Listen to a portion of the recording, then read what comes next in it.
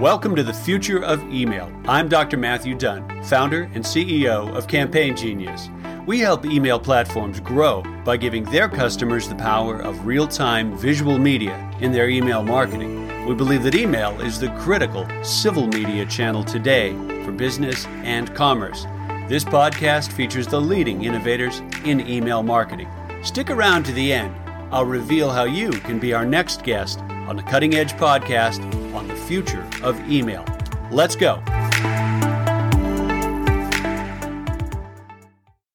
Good morning. This is Dr. Matthew Dunn, host of the Future of Email Marketing. And my guest today is Tim Kachuriak, CEO of NextAfter. Tim, so nice to connect and talk. Thank you for coming aboard. Dr. Dunn, happy to be here, man. Yeah. Tell us a bit about NextAfter for starters.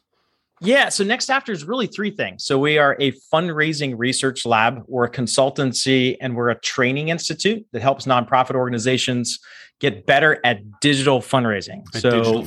We believe digital is the future of fundraising, but you'd be surprised, it's still an underdeveloped opportunity in the space. Now, did you ever do radio? You've got a great radio voice going there. I've done a few podcasts before. So. Okay. Okay, there. And I remember, I noted the lead line on your LinkedIn profile. I'm obsessed with discovering what inspires people to give. Talk about that a bit. You think about it, like that is a kind of question that can captivate somebody's imagination and energy for the rest of their lives. And I need that, or else I'm going to go find something else to do. So what are some of the things on this quest? What are some of the things that you think you know about that right now? Well, gosh, I feel like we're just scratching the surface. The big thing that I think we've done that may be different is that we've approached digital and basically the entire internet as if it's the greatest behavioral laboratory that's ever existed, because it is, right? It is. Yeah. Instead of asking people's opinion, like we can actually go run these different experiments and like see how they behave in real life in the wild. So we found that there's not one answer to the question, why do people give? There's a number of different reasons. It's a collective of reasons, if you will, right? And those reasons vary from generation to generation, by organization to organization, by donor to donor, right? So it's really, really hard to kind of pin down like one specific reason why people give. But I'll give you a few examples, right? Yeah. So especially older generations like boomers, GIs, they give out of a sense of duty, responsibility. It's the right thing to do. It's what they taught. Their upbringing, going to church and stuff and putting money in the collection plate. Like that is kind of like their framework for, this is my responsibility to kind of give back. Yeah. Other people, they give out of a sense of like wanting to be part of something, this desire to belong, right? This desire to kind of like join a movement or be part of some sort of transformational change. Yeah. Some people, especially people that give to political campaigns, they give out of, anger, frustration. Yeah. Right. There's a problem in the world. And like, I don't like what these guys are doing. I like what these guys are doing. So I'm going to go give my money to them so that they can go change things either back to the way that it should be or to the way that I think it should be in the future. Right. So there's these different kind of motivation sets. Interesting. But underneath all of it, there's things that we found to be effective regardless of what the ingoing motivation of the donor is. Right. So things that you probably talk about all the time in the for-profit space are kind of like, new like lightning bolts that are hitting us in the nonprofit space, like the power of a value proposition.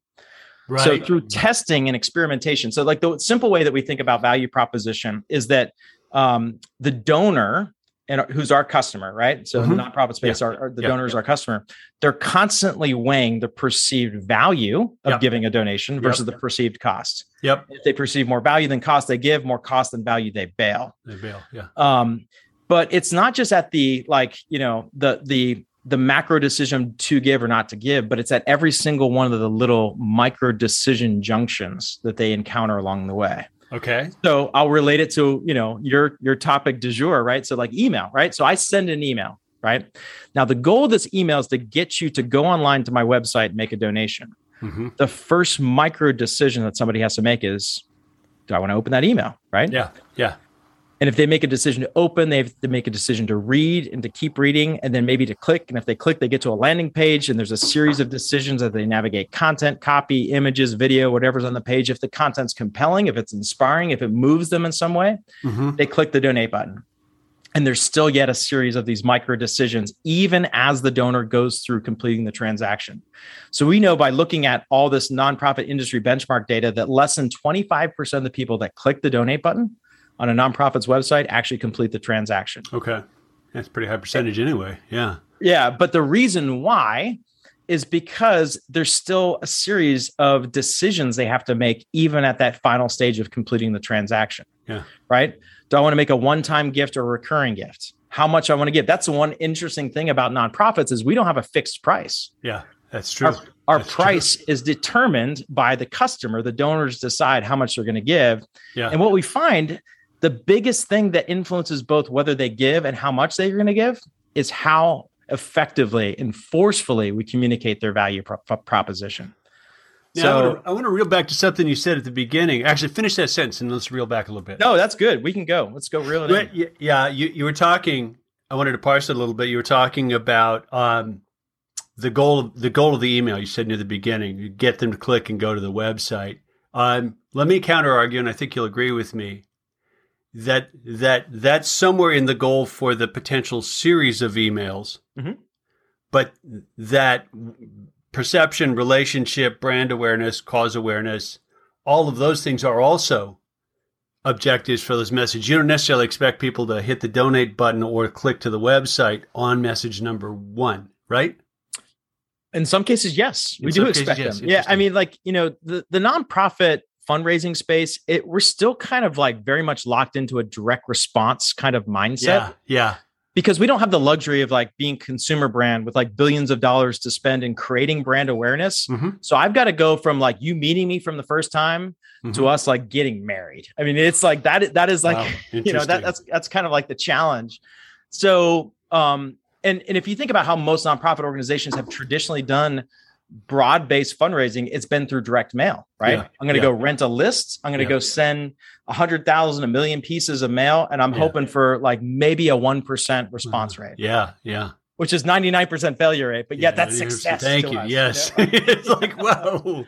So what I'm obsessed about is like, okay, great. So you can get your 1%, but like, what do I do to make the other 99% like say yes as well? And that's where like the testing and optimization, experimentation have become really, really, really, really important. Yeah. And the digital domain, which you said you focus on when we were chatting before we started here, has a level of measurability that analog never had. Never had that. Right. I know it's getting harder to measure. We're actually kind of going backwards in time, which is a whole separate conversation. That's a whole separate conversation. Right. But yet still today, we still can, track certain kinds of behaviors that and it adds a whole layer and a whole dimension of targeting capability and, relevance that you can create in every sort of message based on these behaviors that people are illustrating through their behavior online. Yeah.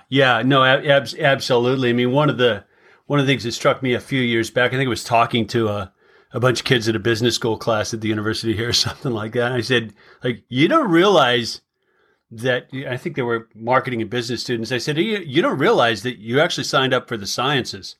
Right. Because 10 years, 20 years ago, business was not nearly as much a science as it is now. That's right. It just wasn't measurable in anywhere near the granularity, immediacy, like almost ridiculous flood of data and statistics that the digital domain has opened up. Like, oh, we didn't plan that, but wow, right? That's right. No, that's right. I mean, like art kind of generates hypotheses and like science validates them, right? So like that's yeah. Oh, you just froze. I'm going to give Zoom a second.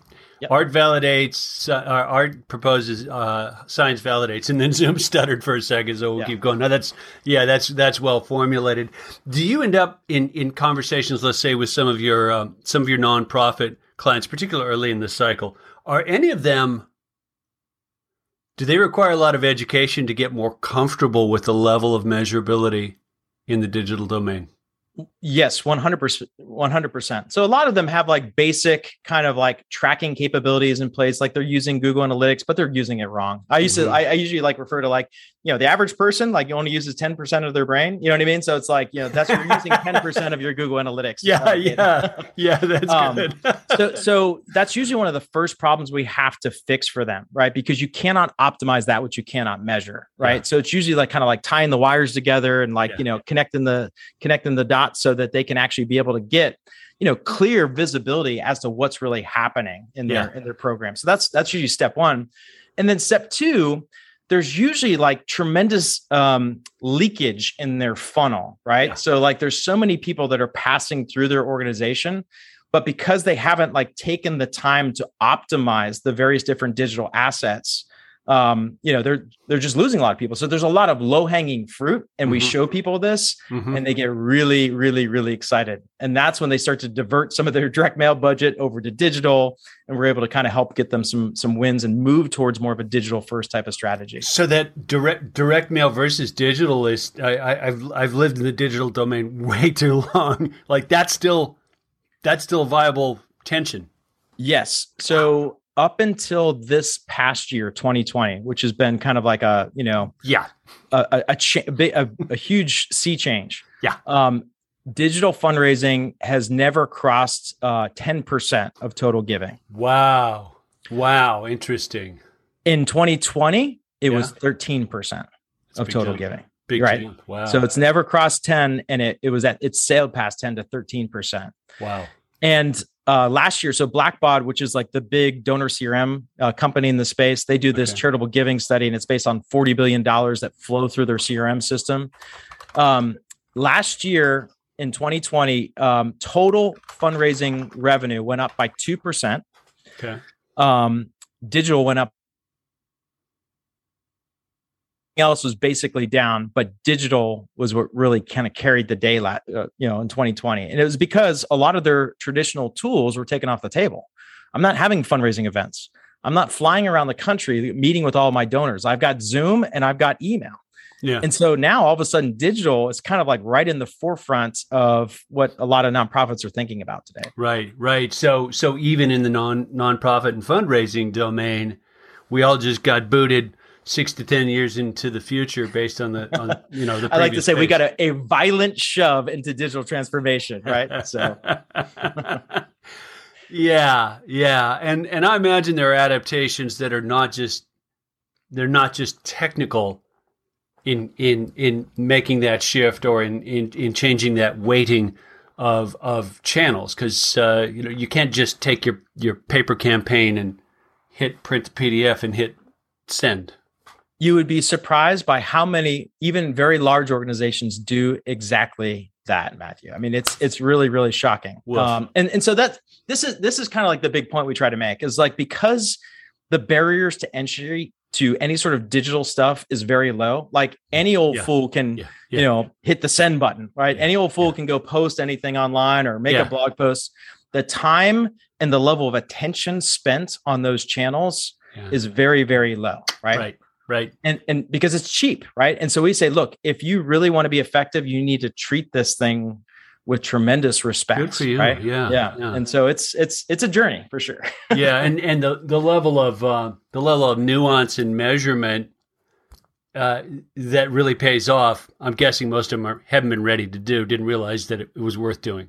No, they've been blasting people forever, right? You know what I mean? And it's one of the first things that we try to teach people. Like, if you really want to optimize your digital fundraising, you have to humanize it, right? Yeah. You've got to humanize it, because people give to people, not to email machines, not to websites, not to direct mail campaigns for that matter. People give to people. And the more that you understand that, the more you begin to see the ways to adapt that to make it more human.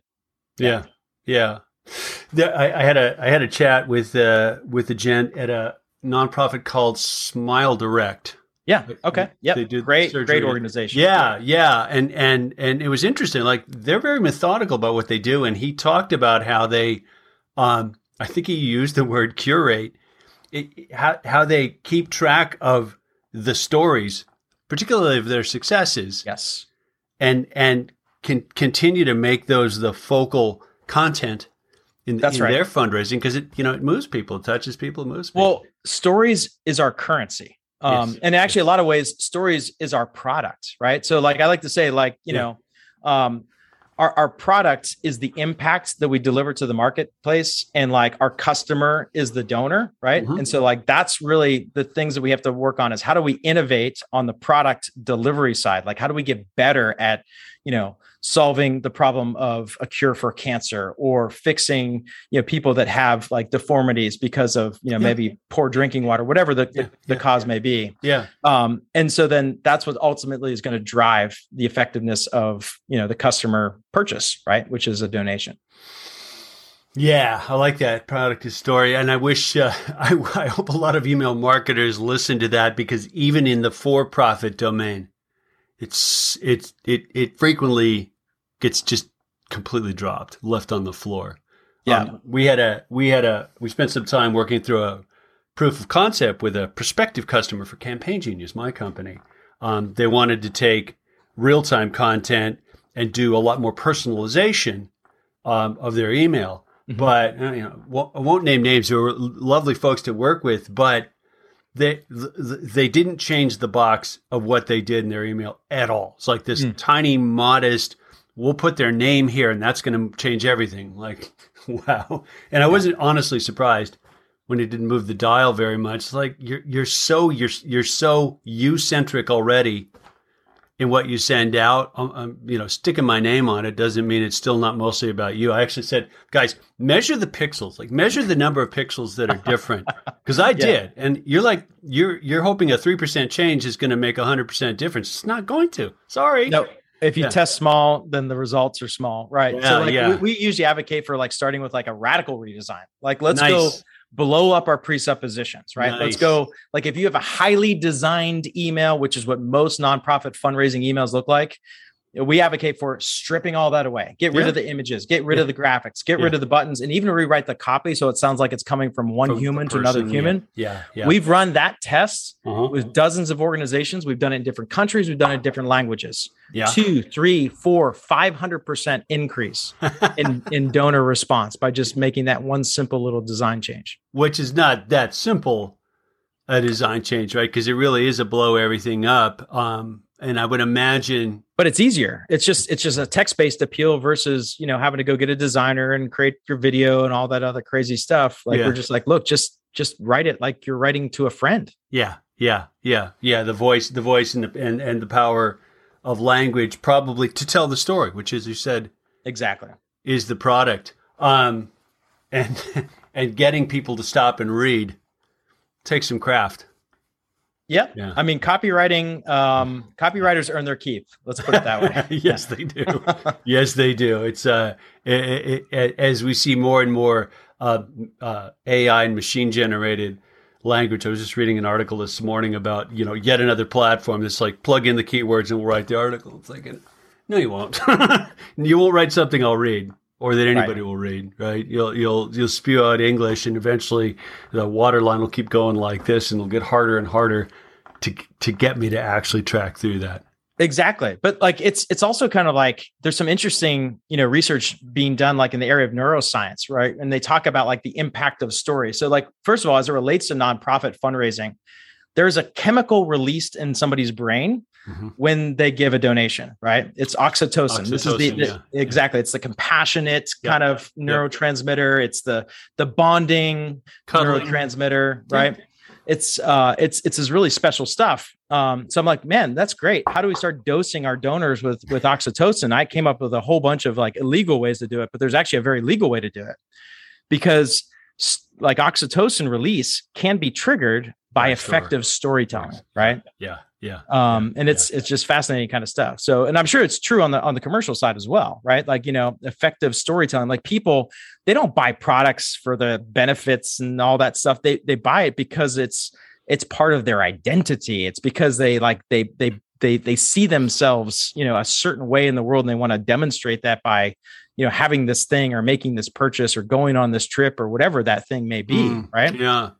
And I think that storytelling could be really interesting thing, to add into, like, I think there's a lot of things. Let's put it this way. I think there's a lot of things that commercial marketers can learn from the nonprofit space. And I know that we have a ton to learn from the commercial space. So this could be a cool partnership. Well, the commercial space, and I mean, I in some senses, I get to sit on the side of it because as a technology vendor to those marketers, I see what they do, but the technology itself isn't inherently for one or the other. They're guilty of they being commercial email marketers, frequently guilty of still doing a lot of blasting, as you said early on. Frequently guilty of being on such a hamster wheel of production that stop, blow it up, rethink, like and humanize yourself it's almost too much work. They tend to have, and I'm guessing your larger nonprofit clients have this as well. The brand police play way too big a role. It's got to look like this and have that fun. And by the time they get one HTML template crafted that delivers that, they're scared to death to touch It's a mutation. it. I know, right. Well, that's where we suggest to our clients to use testing as both a sword and a shield. Like, what I mean by that. So like, it's a shield in the essence of like, the boss wants to go change everything, right? He's going to go bet the farm on, we're going to go in this direction. We're like, let's go test that first. Yeah, right? Yeah. And then you go test it and you bring back the data and say, hey, this kind of like actually reduced our conversion rate by 75%. You still want to do that? No. Right. So like, that's the shield. And then the sword is like all of these entrenched, sacred cows. You can go slay them and just destroy them with this sword of testing and say, look, the old way of doing things is gone. And this is the new way. And we're going to test it first because, we want to validate the concept, but it's pretty hard for people today in today's world to argue with data. It really is. It is, but here's where I see an overlap between the nonprofit and the for-profit email marketer. Both of them don't tend to allocate the resources required to actually be able to test. That's why they hire companies like us, Matthew. That's why they hire companies like you. No, I mean it really is kind of baffling. You look at the digital digital monopolies that have been effective at growing. Google is immediately the one that jumps to mind, and there's a willingness to invest in that. That invisible, humble-looking R&D called, we need to have enough people to send 2 versions so that we can A/B test. We need to have enough time to come up with 2 subject lines that we think are killer or 2 layouts that we think are great so that we can then get the data back to say which one is better. And I see a lot of, oh, crap, we barely got this one out the door, and we're on to the next one. I'm like, when do you actually have time to test? Like, the stuff tested in email is relatively modest to my mind.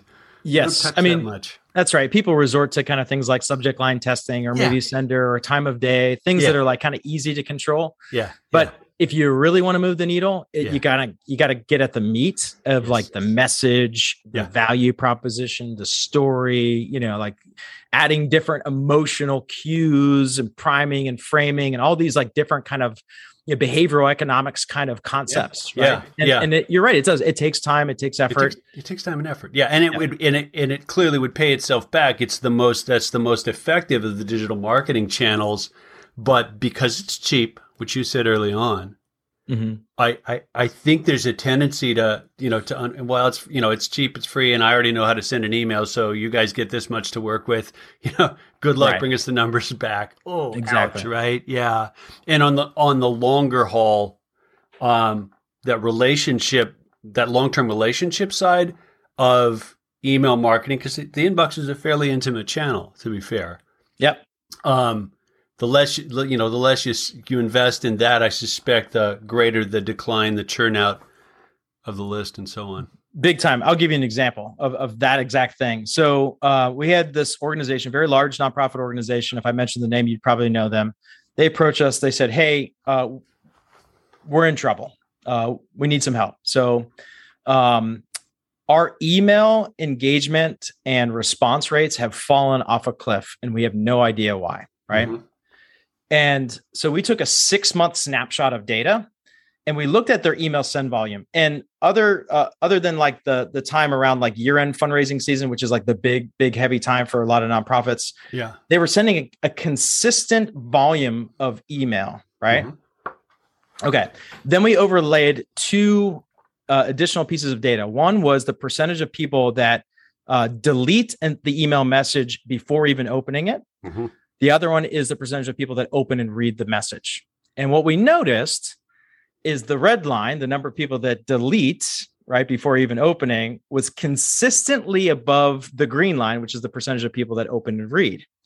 And those 2 lines were getting further and further apart as we kind of stretch out that 6-month time window. And then we overlaid another piece of data, which was the average inboxing rate of their messages. Okay. At the start of the 6-month window, they were receiving on average across all the different ESPs, like I think it was like 78% average weighted inboxing. Okay. Yeah. By the end of that 6-month window, 38%. And so we said, you guys are sending too many emails. You need to slow it down. They were sending 2 fundraising emails per week. Wow. Yeah. Right. Yeah. And they said, thanks, but no thanks. We can't do that. We have these aggressive revenue targets we have to hit. We have all this pressure and we can't afford to not keep sending these emails, because every time we send an email, we get revenue, right? Regardless of how it's declining. And we said, okay, wow. How about you send more? And they said, okay, now you're talking, right? Like we said, okay, we want you to send 1 additional email every single week, but this email cannot ask for money. The only thing this email can do is provide value back to the donor. Now, that may be in the form of like giving them a special piece of content or report on what's happening or ask them a question or send them a certain, it's basically engagement kind of content, cultivation content. Yeah. Yeah. So we ran the experiment for 6 months. They put that in place, and their email response rates went up by 80%. Wow. Across all their segments, the donors, non-donors, and lapsed donors. Yeah. Their average engagement in email went up over 100%. So meaning people that are opening and clicking. And again, this is not by sending any more appeals. This is just by adding a bit of cultivation content. So the problem of email list hygiene is a huge problem in our space, because we are constantly blasting, because we don't think we have time to do any sort of brand kind of content or value add content. But that's the big difference maker for a lot of these organizations, is adding that into the mix. And so not always just saying, click to our website and donate. That's right. Right. But like keep that, the cliche phrase, but keep the relationship component to it. Wow. Exactly. Was it a lot of, knocking heads and brainstorming to figure out how to meet we need to keep going and try and rectify the drop at the same time? And it seems like a great solution. Yeah, it was. And the cool thing is, this organization, to their credit, they were open to testing, right? They were open to running the experiment. And it was a longitudinal experiment. I mean, it took place over 6 months. So it was a pretty big commitment. Yeah. But I think their backs were against the wall, and like they didn't see any other solution, right? So it was really you're not going to meet the fundraising goal if the lines keep diverging. Exactly. As you said, and if the the inboxing percentage keeps dropping like that, and that would have been a tough experiment to run in paper mail for sure. That's right. It would take years. Yeah, exactly. Wow, cool. There's a book I've noticed that I find myself citing it like every 3 or 4 conversations with people on this podcast. There's a book called The Social Life of Information. You ever run across it? No. Oh, you would. I think you'd really like this. John Seeley Brown and Paul Duguid. I'll send you a link when we're done. Okay, great. John Seeley Brown was head of Xerox PARC for a good number of years. Okay. Like, so birth of the computer kind of place. But the book was written before Facebook existed. And they were trying to understand how we learn from each other and how organizations, make knowledge move across the organization. And the surprise to that, which won't surprise you at all, is it's not the paper manuals and the knowledge management systems and the documentation. It's people hanging out and telling stories to each other. Yeah. One of the ways that we try to actually foster that at NextAfter is that we provide lunch to all of our staff, right? So we have a huge waste of Class A office space, this huge lunchroom where everybody sits down and we bring in food every day. Yeah. And like, that's the time where like ideas are happening back and forth. Like I just got off, we had lunch, and one of our guys who is like one of our search engine guys or whatever, he was doing this, he was researching the what is it? GTP3 thing or whatever, this like AI thing that like, does all that stuff. And he's like showing me all that, but like, I never would have like heard about that unless he would have came and, had that conversation at lunchtime today. So it's like, I think that there's value in creating moments for people to be able to have those conversations. And that's one thing that has gotten a bunch of pressure in our, massive kick forward to digital remote work from home. How are you grappling with that in terms of your organization? That's a tough balance. Being in Texas, I know that, like we're in the news a lot for like kind of like, yeehaw, let's go, but we were back at the office pretty early, honestly. And we came back in stages, like, leadership team first, and then it was open to people if they wanted to come back. And, but pretty much everybody's back in the office now. And, I think everybody's vaccinated. So I think we're in the safer zone, or as safe as you can be. I mean, whatever, but like, I mean, that's a big challenge of working in today's world, is just the physical separation. There's value in proximity, honestly. There absolutely. It may have been the same social life information book, but I remember reading about a company that, no, it's a study. And I think it might have been social life information. Louis J. Sullivan perfected the skyscraper in Chicago back in the teens and 20s, and inadvertently destroyed collaboration to a great extent, because when you've got buildings under 5, 6 stories where people go up and down on a stairwell, you have stairwell conversations. And when you get an elevator, nobody has conversations in the elevator. And that's right. And one company that I read about was like deliberately capped their building height in their office buildings and made sure they built around stairwells for the same reason you allocate that lunchroom space. That's fascinating. Interesting. Right? Because you bump into the guy and, hey, Fred, and, blah, blah, blah, R&D. What are you guys working on? Oh, wow, that's fascinating. Gee, maybe we could use it, right? You don't have those in elevators, and you don't have them in Zoom, which is a real problem, right? Nope, you're in, you're out. That's it. You're in, you're out. Yeah, it's intentional. There's an agenda. Very transactional. And you've got all these screens and distractors and peripheral information, and actually having the conversation and focusing on the conversation. And I don't have pants on right now, Matthew. So it's like, there you go. Yeah. And that certainly informs the conversation as well. That's awesome. Well, kudos to you for getting, for building a company and a culture where people are back in the office, because not all companies are having an easy time with that. Yeah. I think it was because, we're a smallish company. 40-ish employees and stuff. So like, I think, there's this camaraderie that has been established through the lunchroom program. Honestly, I think that's been like the biggest thing that's really helped aid our culture, because we don't have a lot of the cattiness that you see in a lot of other like office settings. Yeah.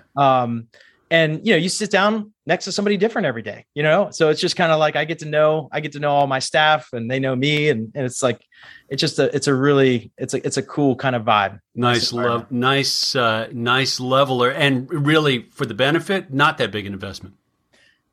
In the grand scheme of things, you consider the amount of money that like companies waste on consultants and like all these crazy programs designed to kind of foster engagement that everybody rolls their eyes at, and like, oh, great, team building 99 again. You know what I mean? Like, so it's kind of a cool way to do that. And at a human, story donor level, break bread together is that's a pretty fundamental thing.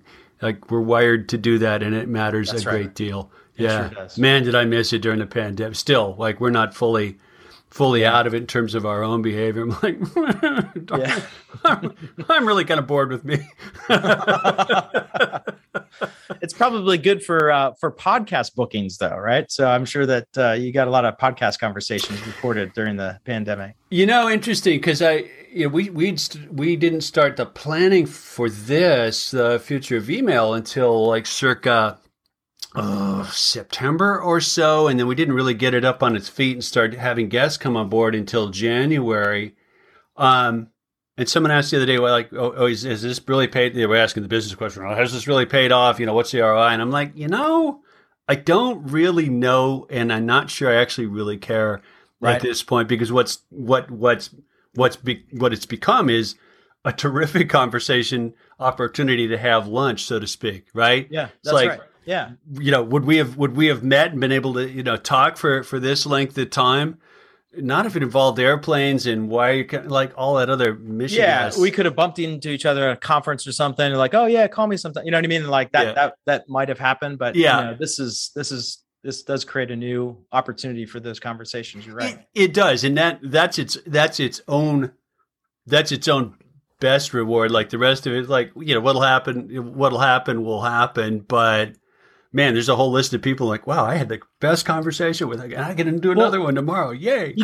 Gary Vee talks about like the reason why he does all these podcasts. And he's like, because it forces me to think, you know what I mean? Like, first of all, I get to refine my story. I get to refine my message, but sometimes people ask a question I haven't thought about before, and it takes me in these different directions. And all of a sudden, like the synapses start firing, and I'm like, I've got this new breakthrough. Right. So I think it's like, there's value in that, like just, continuing to meet people and networking. I mean, that's like not a new concept, but this has created a new venue for networking and conversation. And a venue without the false intentionality of live networking frequently has. Right. Like conferences where someone's sort of cruising, looking for the badge so they can strike up a relationship, just tick me off. Like, no, you're not. You're like, you want to talk to me because you think X, Y, and Z. Or you're like, we're not actually talking. Right. We're talking past each other. And that's kind of a massive bore by comparison. Yeah, no, that's true. That's right. So it's superior in that aspect. Right. It is, but I think, and I'm just formulating this as we talk, it may be more useful in those cross-company, cross-organizational settings like the two of us talking, than for two colleagues within a company to have this as their sole means of connection. Mm-hmm. And I mean, it sounds like you're already there in terms of how your own team works together, back together, having lunch together and stuff like that. Was there a sense of a bit of relief and yay, we're back as people started coming back into the office? Yeah, for sure. I mean, again, just because of like the nature of our culture, I think we all missed each other. We tried to do the virtual lunch thing, which was like a disaster, virtual beer. No. Yeah. So just like, it just stopped happening. And I think everybody like felt that void of this thing that was missing from their day. And, when you work from home, you lose all sense of reality of time and, space and everything. And sometimes you just sit down in the chair and you're cranking all day long. And next thing you know, it's like dinner time, right? And you haven't even got up other than to go to the bathroom or something. And like, that's honestly the reason why I started doing lunch. Like when I started my own business, I used to work at other agencies, and it was like, there'd never be time for lunch. If anything, I'd run down to the third floor coffee shop, grab a crummy sandwich and like eat it at my desk on yet another conference call. Yeah.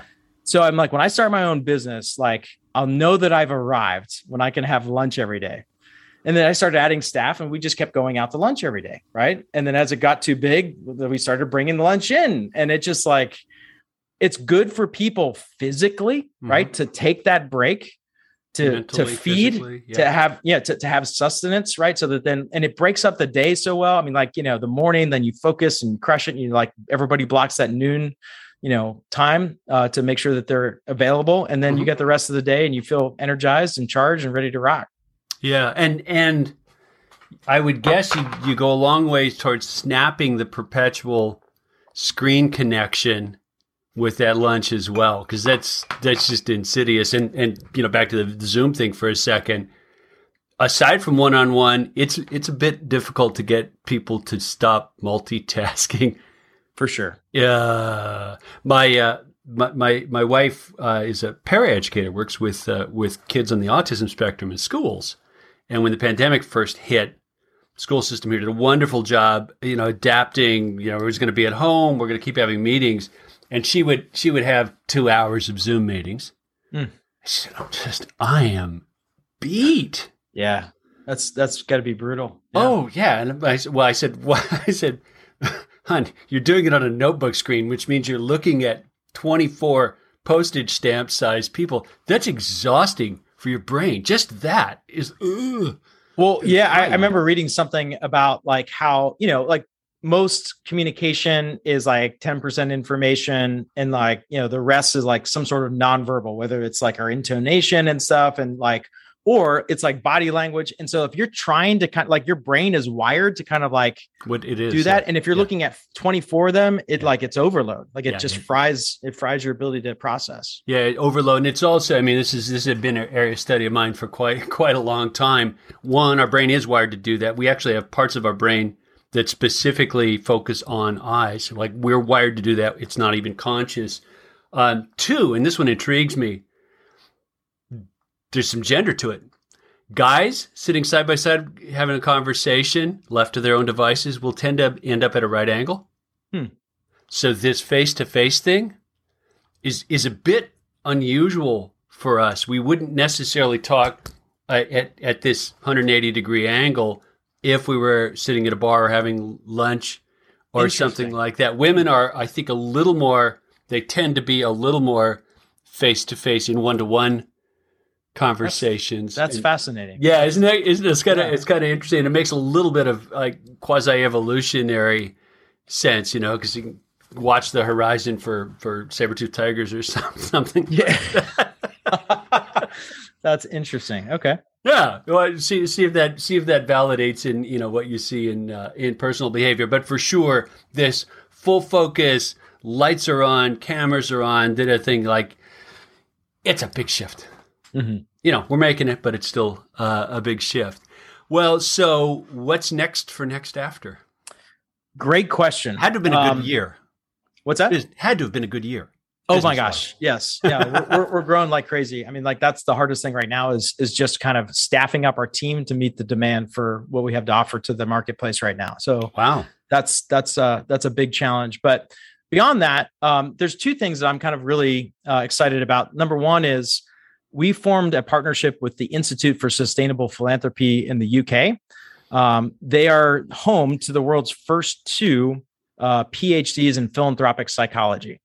And so they're developing a lot of like the academic research around why people give and all this kind of stuff. And like their main thesis is that there's different ways of approaching fundraising, one which actually does harm to the donor. So it's actually not good for their long-term well-being. And there's other ways that may not yield as many results or, revenue today, but actually builds up the well-being of the donor and leads to better lifetime partnerships, right?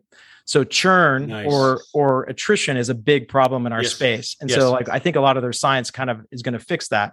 So we appointed the Next After fellow at that institute that's actually taking a lot of their research and adapting it into things that we can test online with our clients. And so that's a really exciting thing of like testing all these different theories and stuff and like bringing them home to be able to validate them. So you may be able to, help in the data and science end of their research, sounds like. Oh, for sure. That's why it's a great partnership. And that's why they're excited to have us, kind of come alongside. Oh man, that's wonderful to hear because nobody benefits from this being done poorly. That's right. That's right. Like, at all. That's right. No. And the lifetime long-term thing versus churn. Like I've got time at 4 different higher ed institutions. Way too much time in school, and it's a surprise which of them are good at the alumni fundraising outreach and which of them are not as good. Right. At the fundraising outreach, and which of them I've kind of bozo filtered because they were so bad at it. I like that. And which are still in. It's like the smaller guys are sometimes better at it because they've kept it much more story, person to person, relationship based, and it's not just, oh hi, this is so and so, and I'm an undergraduate in your old department, and we want your money. Right. What else is new? Right. Yeah. Exactly. What else is new? Well, Tim, it has been a delight to connect and talk with you. Thanks so much for making the time. Dr. Dunn, anytime you want to talk email fundraising, I am your guy. So have me back. We'll do that. We'll wrap it up. I'll hit the end of record. If you're listening, my guest has been Tim Kachuriak, CEO and founder at NextAfter's. So if you have a nonprofit that you think needs help with their digital fundraising, send them to nextafter.com. Thanks, Tim. Awesome. Thank you.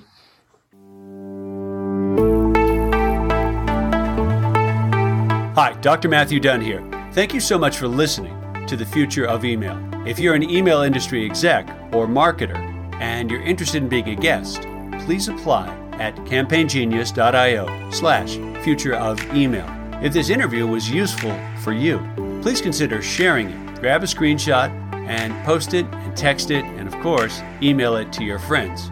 If you know someone who you think would be a good guest, tag them in your post and include the hashtag #FutureOfEmail. I really appreciate seeing guest suggestions. It helps us a ton to keep the show interesting. We do put out new episodes and new content fairly regularly. To keep up, I would suggest subscribing. Your sharing, your rating, your reviews are the key to promoting to the show, and they mean a ton to me and to the team here. If you want to know more, go to our website, campaignGenius.io/futureofemail, or follow me on LinkedIn. Search for Dr. Matthew Dunn. Thanks again for listening, and we'll see you next time.